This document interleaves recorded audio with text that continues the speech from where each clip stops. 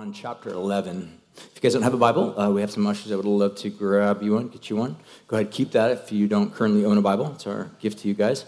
My wife and I got back last Saturday, actually, and so I was at church last Sunday, but I haven't preached in like 3 weeks, so it's going to be a little bit rusty today, but hopefully I'll do my best. So what I want to do right now is I want to just kind of jump into Gospel of John chapter 11. We've been in this series going verse by verse, chapter by chapter through this entire gospel. It's kind of what we do here as a normal warp and woof or rhythm as a church, is just taking the Bible, especially certain books in the Bible, just going through them and letting the text kind of dictate and orient and guide kind of what we do and how we deal with it. So my invitation to you guys to just kind of sharpen your brain, your heart, your mind, and your imagination, and I'll read in just a moment here, but I want to give a really quick little synopsis, just kind of bring you up to speed where we've been in John chapter 11. So what's cool about this particular chapter, I'll just say this up front, is this kind of represents the movement of Jesus into the final week of Jesus' life in the story of John, as John tells us the story, which is cool because we are now currently in the Easter season where we kind of tune our hearts. We're typically within the historical season, what's commonly known as Lent. It's a time of reflection, repentance, consideration of who Jesus is, prepping our hearts for the great celebration that we call Easter or Resurrection Sunday. So we're very excited about just using this season as a time for discipleship, to sharpen our senses, our affection, our love for Jesus. And as we join the universal church, and I mean universal meaning like on the entire planet, the face of earth, people that have devoted themselves to Jesus, this is one of the things that we do.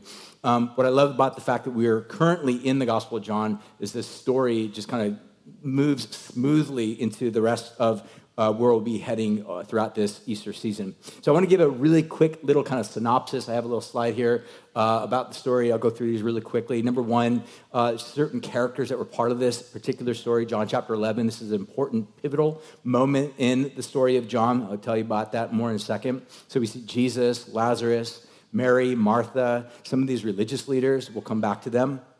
We see kind of within a storyline, this guy by the name of Lazarus, Jesus' friend, he falls ill. And then his sisters actually seek help from Jesus. They send some emissaries or friends to go out to Jesus, representatives of the Lazarus family. And they're like, hey, Jesus, can you come back and hang out with your friend? He's not only sick, but we know, Jesus, that you have the ability to be able to heal people and help him. But we're told within the story as well, kind of another bullet point here, Jesus actually delays his coming for whatever reason. We don't know this in the storyline at this particular juncture. We know now because we've already gone through this. But for whatever reason, Jesus delays. And as a result of Jesus' delay, Lazarus dies. And he's in the grave for 4 days, which is very significant to the rest of the storyline. Jesus then has these interactions with the two sisters. Jesus displays some emotion. Again, we mentioned several weeks ago that this is one of the most profound passages, I think, throughout the entire New Testament, but especially in the Gospel of John, where he articulates Jesus' expressions of emotion. I mean, if you think of Jesus or God being distant or cold-hearted or apathetic towards your pain or suffering or hardships or disappointments, he's not. He's not. And this is an opportunity for you to either continue to hold on to these false misrepresentations of Jesus or to flesh them out and replace them with something radically beautiful and good, which is a God who actually cares. He's sympathetic, he's empathetic towards your pain because he's gone through this particular step. And then we see lastly, what we saw actually a couple weeks ago, my good friend Ben taught, and he specifically taught on the subject of Jesus raising Lazarus from the dead. Now we get to the actual remainder of the chapter, and we'll jump in. So I'm going to begin by reading verse 45. I'm going to go to the very end of the chapter, so just go ahead and pay attention and listen to the story. It's pretty awesome.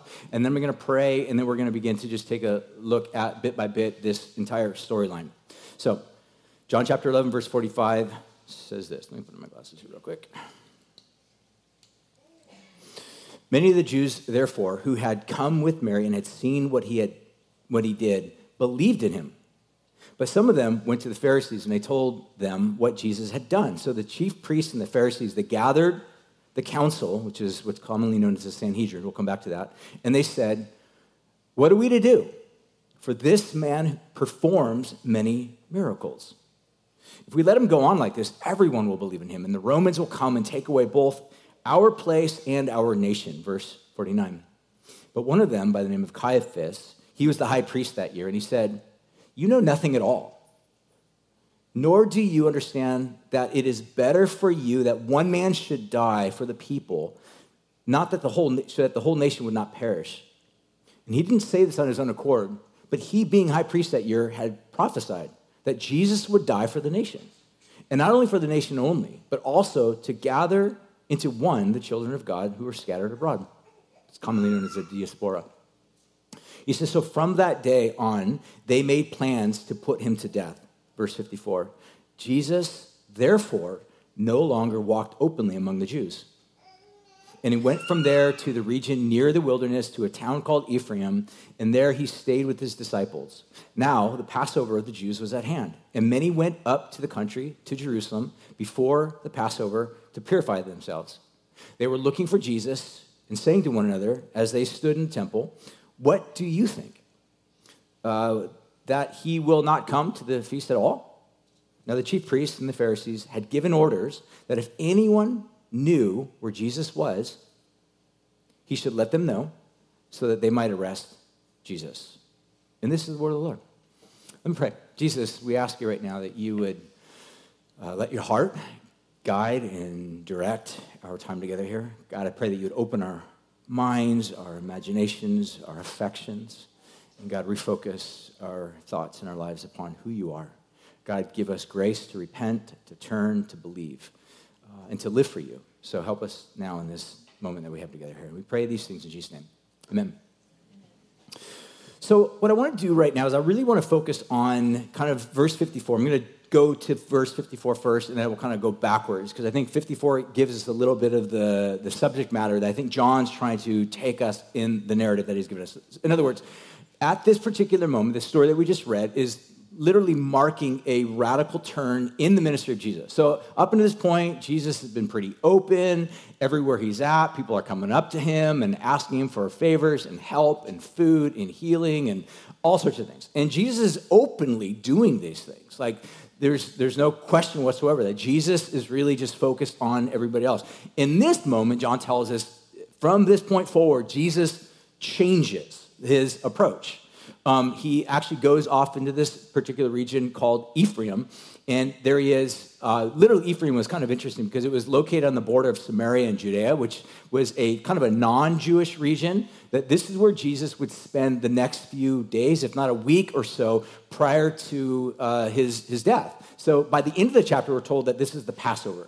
So why that becomes relevant? Because again, in the bigger scheme of the Gospel of John, this marks literally the last week of Jesus' life. Like, the entire Gospel of John covers a pretty large swath of Jesus' life, but the remainder from this particular passage forward, which is, a handful of chapters, it's all kind of compressed looking at this most important part of Jesus' life. So again, just from a literary standpoint, observing the fact that John actually focuses the majority or a very large segment of chapters upon this last week should leave you with this question of, is this a significant part of Jesus' life or insignificant part of Jesus' life? Hello? Very significant, right? Very significant, obviously, right? That John focuses a lot of attention and energy upon this little last segment of Jesus' life. So it tells you, if anything, for us as we're reading this, to really pay attention, because it's super important what John's going to really unpack for us over the next chapters, over the next weeks as we are finding ourselves in this particular part of the Gospel of John. So what I want to talk real first, we'll just kind of go through each one of these things. I have kind of a list of outlines. We'll kind of show up there, hopefully. And that will just kind of unpack for you guys a little bit of a list as to where we're going to go. So number one, I really want to focus on this pivot of Jesus from personal, professional, outspoken, in the open ministry to now basically seclusion or pulling away in this region of Ephraim to either hide or regroup, however you want to describe it. I don't think Jesus is doing anything from a cowardly standpoint. I just want to be clear about that at all. But there's no doubt that Jesus is nonetheless pulling himself away from the typical crowds that he had been normally accustomed to. And John wants us to be aware of that. Second thing I really want to point out is this problem of embracing Jesus as king. This becomes really clear in verses 45 through 48. I'm going to read it again. Now, it says again, many of the Jews, therefore, had come with Mary, and they had seen all that Jesus had did, and then they believed in him. And then it goes on to say, but some of them went to the Pharisees, and they told them that what Jesus had done. So the chief priests and the Pharisees, they gathered the council, and as I mentioned earlier, the council is another way of identifying. There's this large group large body of Jewish leaders. It was comprised, it was commonly known as Pharisees and Sadducees. Maybe you might have heard of those names before. And there were typically 70 of them. This was called the council, or the Sanhedrin. This was the highest ranking order of leaders or elite class religious leaders in Judaism at that particular time. These were heavy hitters. It'd be kind of like in modern day era, like a collection of cardinals within the Catholic Church. Those that have the highest ability to make decisions, to exercise some various form of laws and edicts and whatnot. This is who these guys are. So there's a council that's being gathered together here. And what's really important to pay attention to what they say. Verse 47, so the chief priests and the Pharisees, they gathered the council and they said, what are we to do? So they're left with this question, what are we going to do? Jesus just healed this guy, raised him from the dead. What are we going to do with this? Like, we can't deny this. And what's fascinating to me, there's sometimes, especially in modern circles, this idea of like, well, we know way more than Jesus. We know there's no possible way he could have done miracles. Don't you just love modern arrogance? This ability, like, we know. Like, how do you know? You're 2,000 years removed, A. B, like there are people present, eyewitnesses, and not only friends of Jesus, but enemies of Jesus. They both alike testify to Jesus doing something. And in this context, it's pretty fascinating because not only do the friends of Jesus believe and they worship Jesus, but the foes of Jesus are like, look, we know Jesus did a miracle or a sign. What are we going to do about this? So it's a really important question. We'll actually circle back to it in just a moment because it's the very question that you have to wrestle with. Because Jesus did this, what are you going to do with that? That information, how is that going to change you? How will it impact you? So the point that I want to make is this. It says in verse 47 again, so the chief priests and Pharisees gather together. What are we to do? For this man performs many signs. It's also, I think, worthy of note that the word sign is actually different than miracle. A sign typically is exactly what you'd imagine. It's intended to point to something. It's not an end in of itself. So Jesus is raising of this guy Lazarus from the dead was not intended to be the end in and of itself. It was intended to point to something beyond or greater that. So the idea of a sign is not to necessarily gather around and be like, everybody gather around this sign and let's celebrate Jesus. It's to actually look at the sign and be like, what's the sign pointing to? And this sign was to be pointing to something greater, no doubt the resurrection of Jesus. Or to put it in another context, that Jesus is making this claim that he is whoever he is, whoever up until this point you can think Jesus to be, what the bit of information he wants you to have about him is that he actually has authority over death. Let this sit in. Death right now in the human race is the greatest enemy and threat to everything. To progress, to health, to vibrant living, to long life expectancy, to living out your 401k or whatever, your retirement, whatever. Death literally is and represents the greatest threat of everything. And it's always been that way, literally from the very beginning. And, again, as we continue to move on as an advanced, quote-unquote, civilization, we're constantly wrestling with the question of how do we overcome death? How do we prolong life? How do we, pump artificial stuff into our body so we can live, 100 years, 120 years, 150 years? And the real question is, how do we defeat death? That's the real question. You know that, right? How do we defeat death? And by the way, the whole health and wellness industry, Botox and working out and Lululemon and looking fit and all of that. And again, I'm not against any of that, just so you know, don't send me emails. But the point of all of that is an attempt to undo death because the effects of death have this impact upon your body that none of us find desirable. What we do find desirable is youthfulness. What is youthfulness? Well, youthfulness is the exact opposite of death.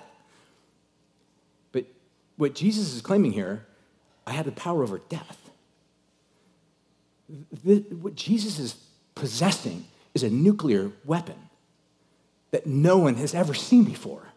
It's never been on the scene of history, human history before, and he has it.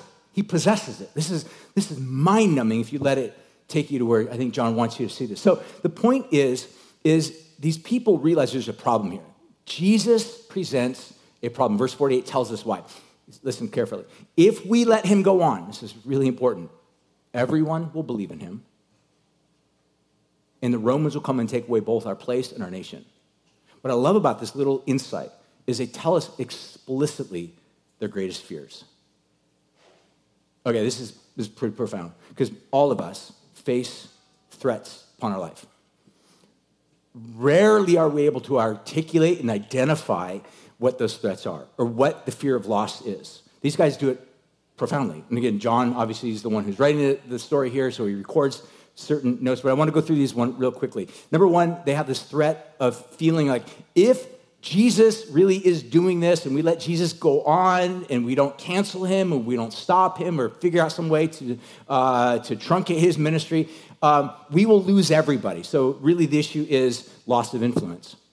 Then they go on to say, not only that, but the Romans will come and take away both our place and our nation. So there's two words that are used here in the Greek. Number one, place is the word topos, T-O-P-O-S, T-O-P-A-S, sorry. And that literally means that we get the word topographical, which is kind of like this location, this spot. So they're looking at their land, like literally we will lose our land. And then secondly, the word nation is our ethnos. We will lose our nation, our identity. So listen to what they're afraid of losing right now. They are desperately afraid. They recognize if Jesus, or I should say more importantly, because Jesus represents a threat to death itself,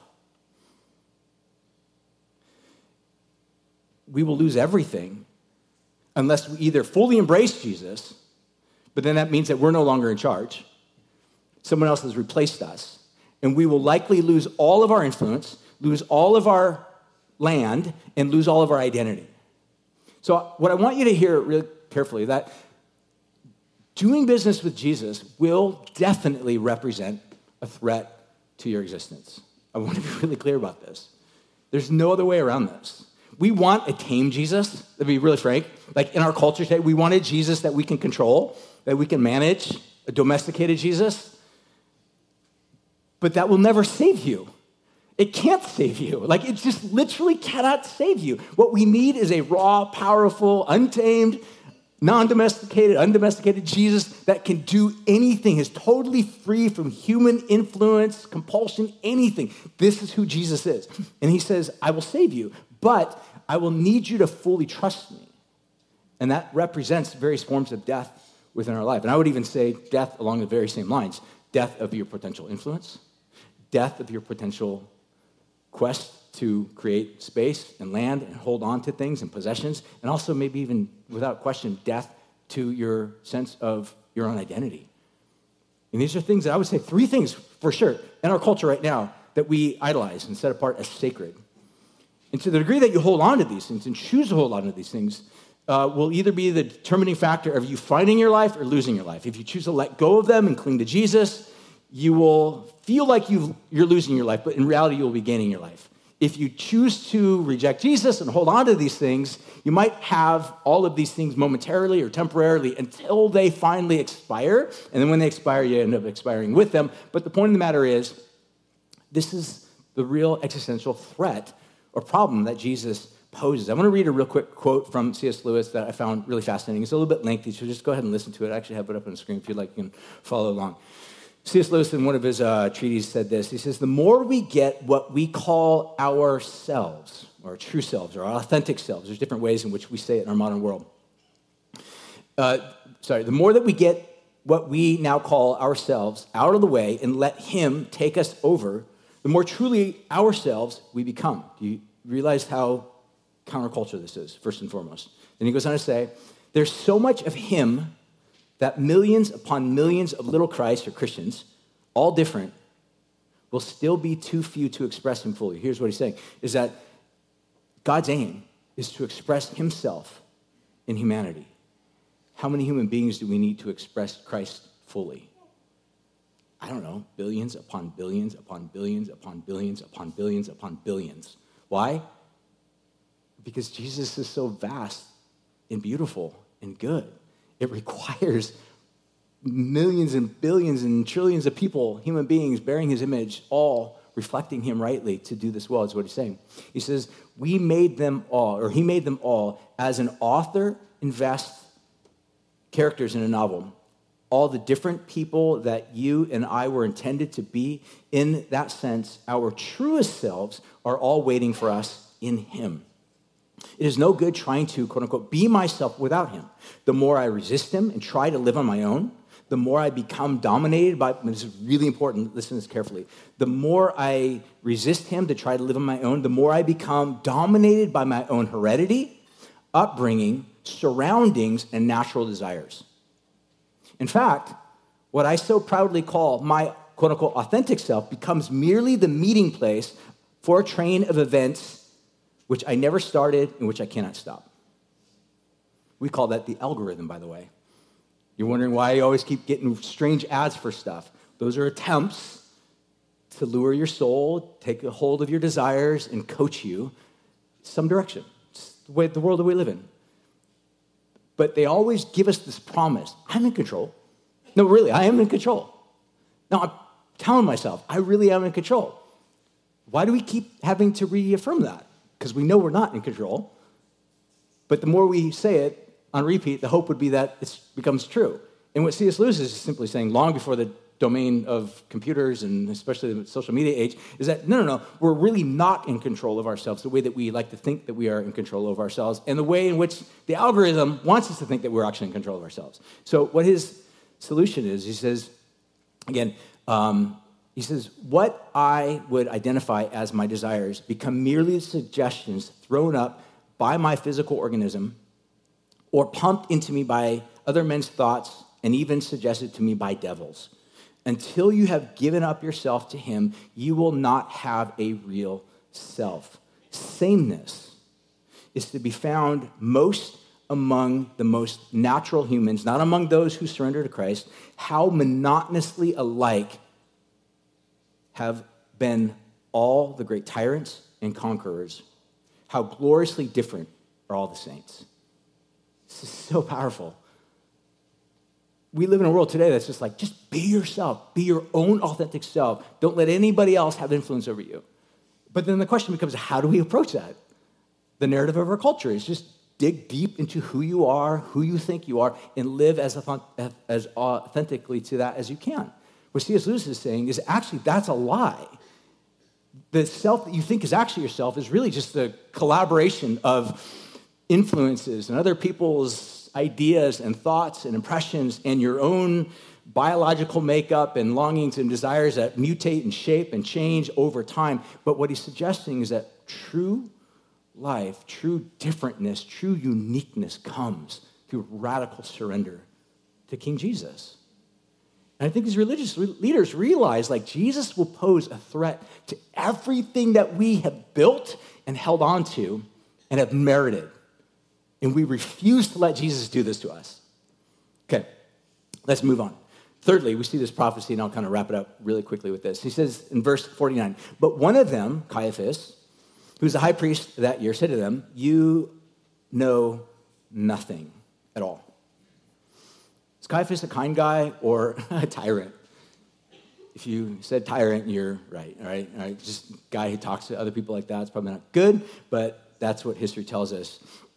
He says, you know nothing at all. Verse 50 says, nor do you understand that it is better for you that one man should die for the people, that the whole nation should perish. He did not say this on his own accord, but being high priest, that year he prophesied that Jesus would die for the nation, and not only for the nation only, but also for those children who are scattered abroad. So first of all, I think it's just important to note this guy Caiaphas is described in the text twice here, actually, that he's the high priest that year. This is kind of an interesting little nuance to just make note of. According to the Old Testament passages, that when a high priest was placed into a spot or role, he was to be high priest for life.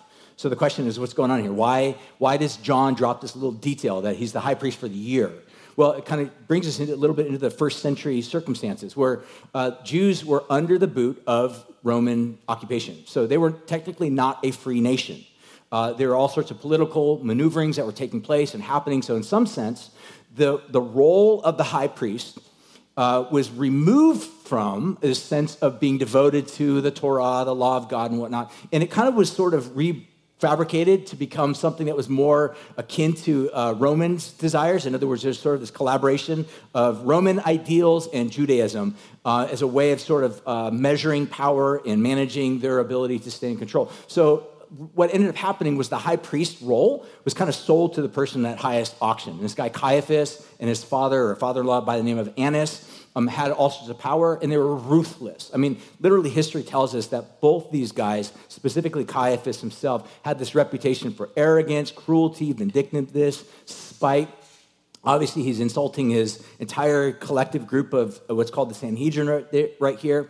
But what John does also tell us that in this particular context, he's capable, even though he's an extremely godless dude, of prophesying, speaking truth. Which, again, this shouldn't shock us that God can use anybody. But this is what John's telling us, that this guy Caiaphas, totally godless, totally ruthless, speaks, and what he speaks is literally a word from God.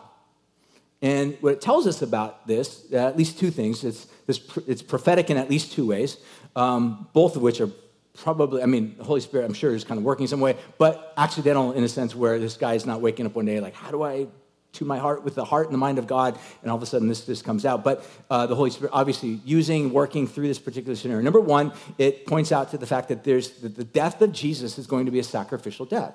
So he makes a statement that it's more beneficial for one to die than for the entire nation to die. So what's going on there? So according to this guy Caiaphas, the high priest, he's very clearly not just hinting at, just pretty profoundly pointing out that what's most beneficial for the state of Israel right now, for our nation, in other words, for us to keep the peace and for us to hold on to what we have, is to have this threat to everything go away.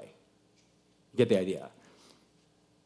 And what he's saying, John is telling us, that this is prophetic, that this was God's way. God knew from the very beginning that in order for the whole to be saved, usually requires one taking the shot. So secondly, we also see that this is probably also a hint at the sacking by Rome. In other words, within 70 years or a short amount of time, a period, 50 years or so, the Romans would come in and actually decimate and destroy the entire city of Rome. Why? Because Jesus himself would say, as he weeps over the city of Jerusalem, he's like, Jerusalem, Jerusalem, I would gather you into myself like a hen gathers her chicks. But Jesus also recognizes, but the problem with you, Jerusalem, the nation of Israel as a whole, is like you guys are rejecting me, just the way the religious leaders have rejected me. Rather than falling down and worshiping me and receiving me, you have rejected me. And Jesus says, as a result of you rejecting me, here's what's important to note. A rejection of Jesus is not just simply a rejection of anything that's spiritual. It's turning from the true spiritual reality and turning to alternative spiritual realities. This is what's so important to note. Again, we live in a world today that is so sold us this dream that I can make choices to turn away from God, but then I can turn to whatever it is that I want to still be in control of. That's an illusion.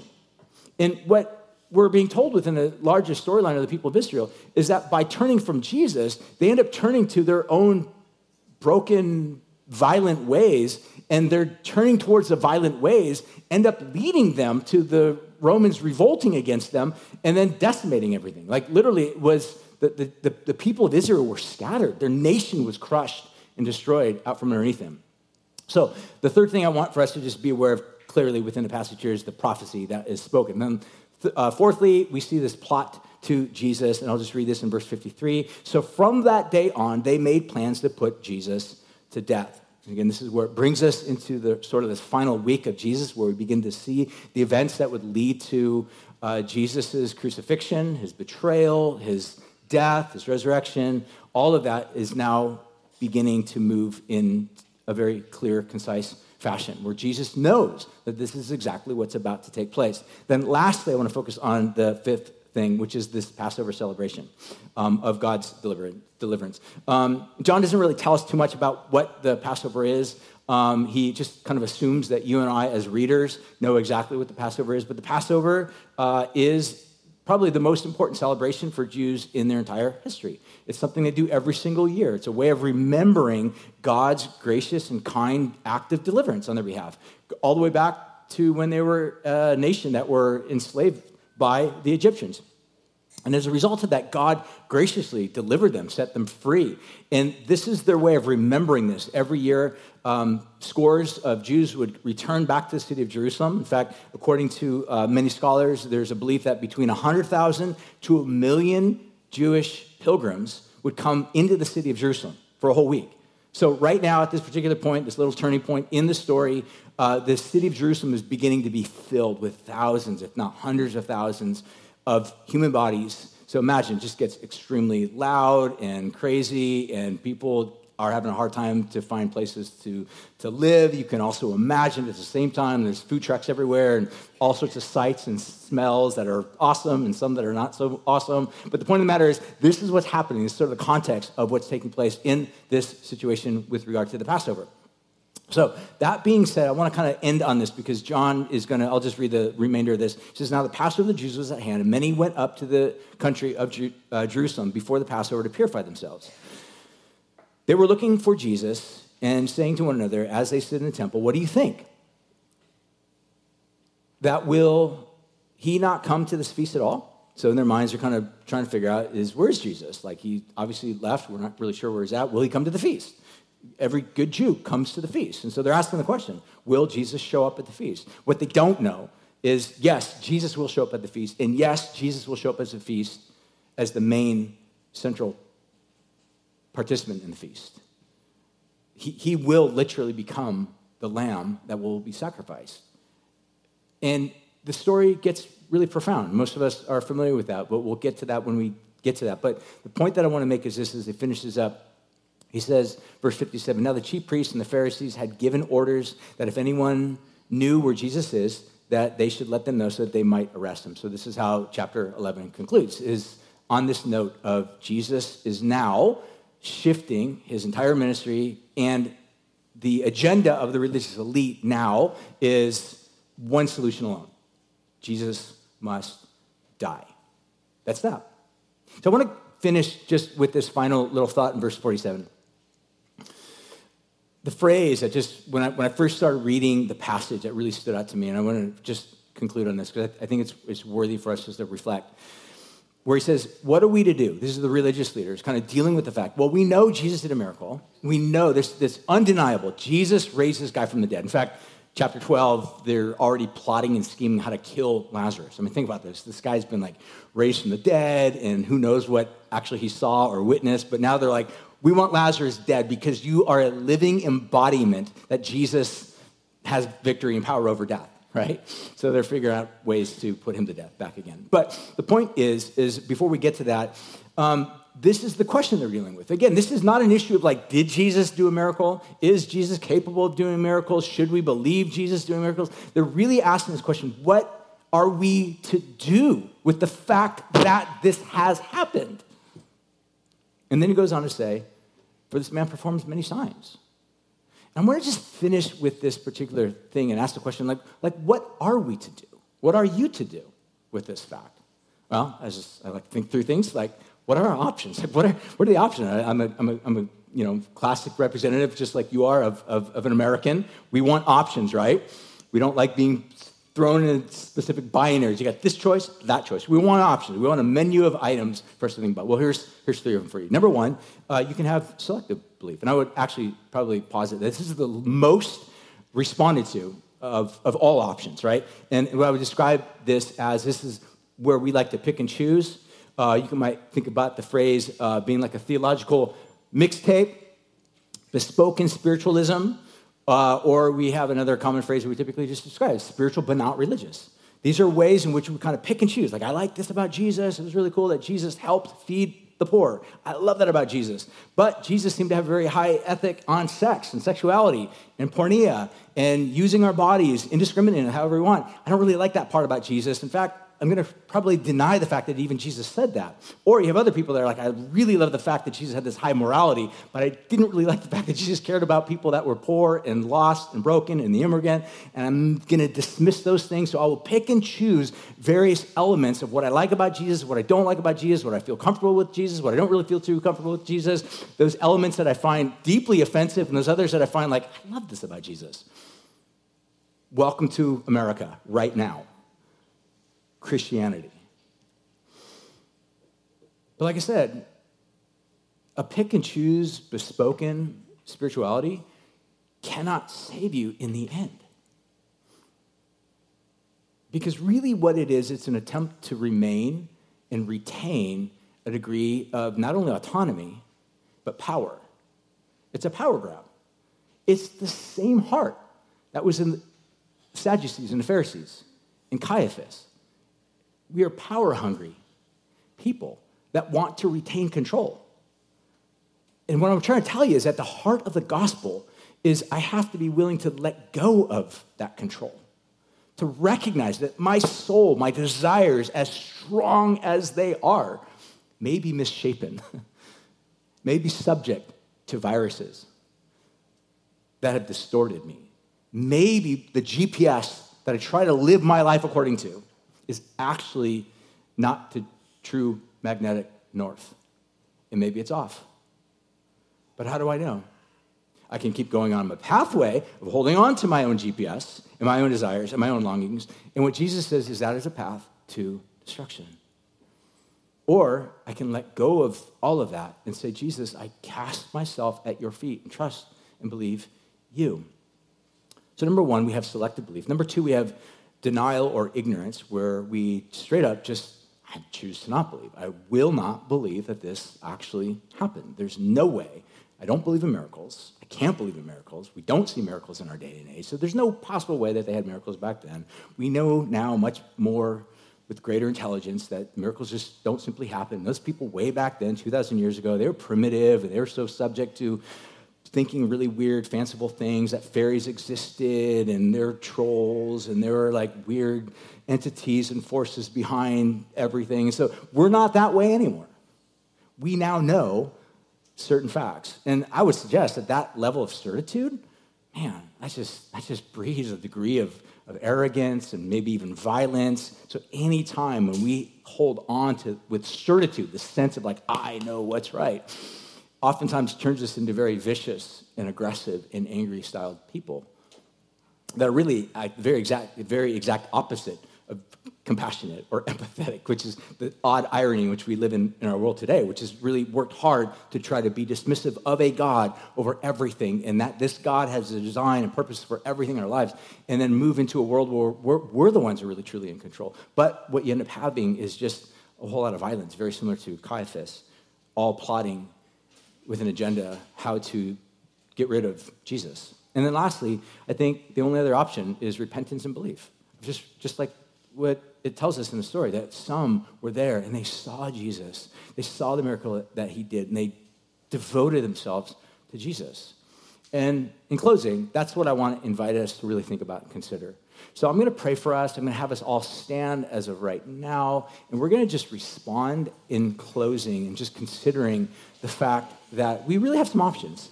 And these options are here before us, and they're all directly linked to this larger question of, what are we to do? He performs many signs. He's done this. It's not open to question. It happened. But what are we to do? Believe? Create mixtapes? Or cast ourselves in an act of repentance and worship before this Jesus? So I want to lift up our voices as we just sing what a wonderful name it is that we have in Jesus, and declare that boldly, loudly. If you're here this morning, maybe you're not a Christian, it's an opportunity for you to maybe even in your own heart say, God, I confess my sin, my brokenness, my attempts, as feeble as they are, to try to make a life for myself. Just confess those things before him, and then bring your heart back to him. At the very end, we'll give you guys some time if you need some prayer for anything that's going on. We'd love to pray with you. Let me pray right now, and let's just lift up our voices in closing. So Jesus, again, even now, we just confess to you that you are the one true God that loves us. You are our Father, your Son, your Holy Spirit, alive, at work in this place. Lord, as we lift up our voice in confession of your greatness, receive that, God, as just an act of declaration, of worship, of praise. And God, let it change us to become people that are radically devoted and molded and shaped as people into your image in this world.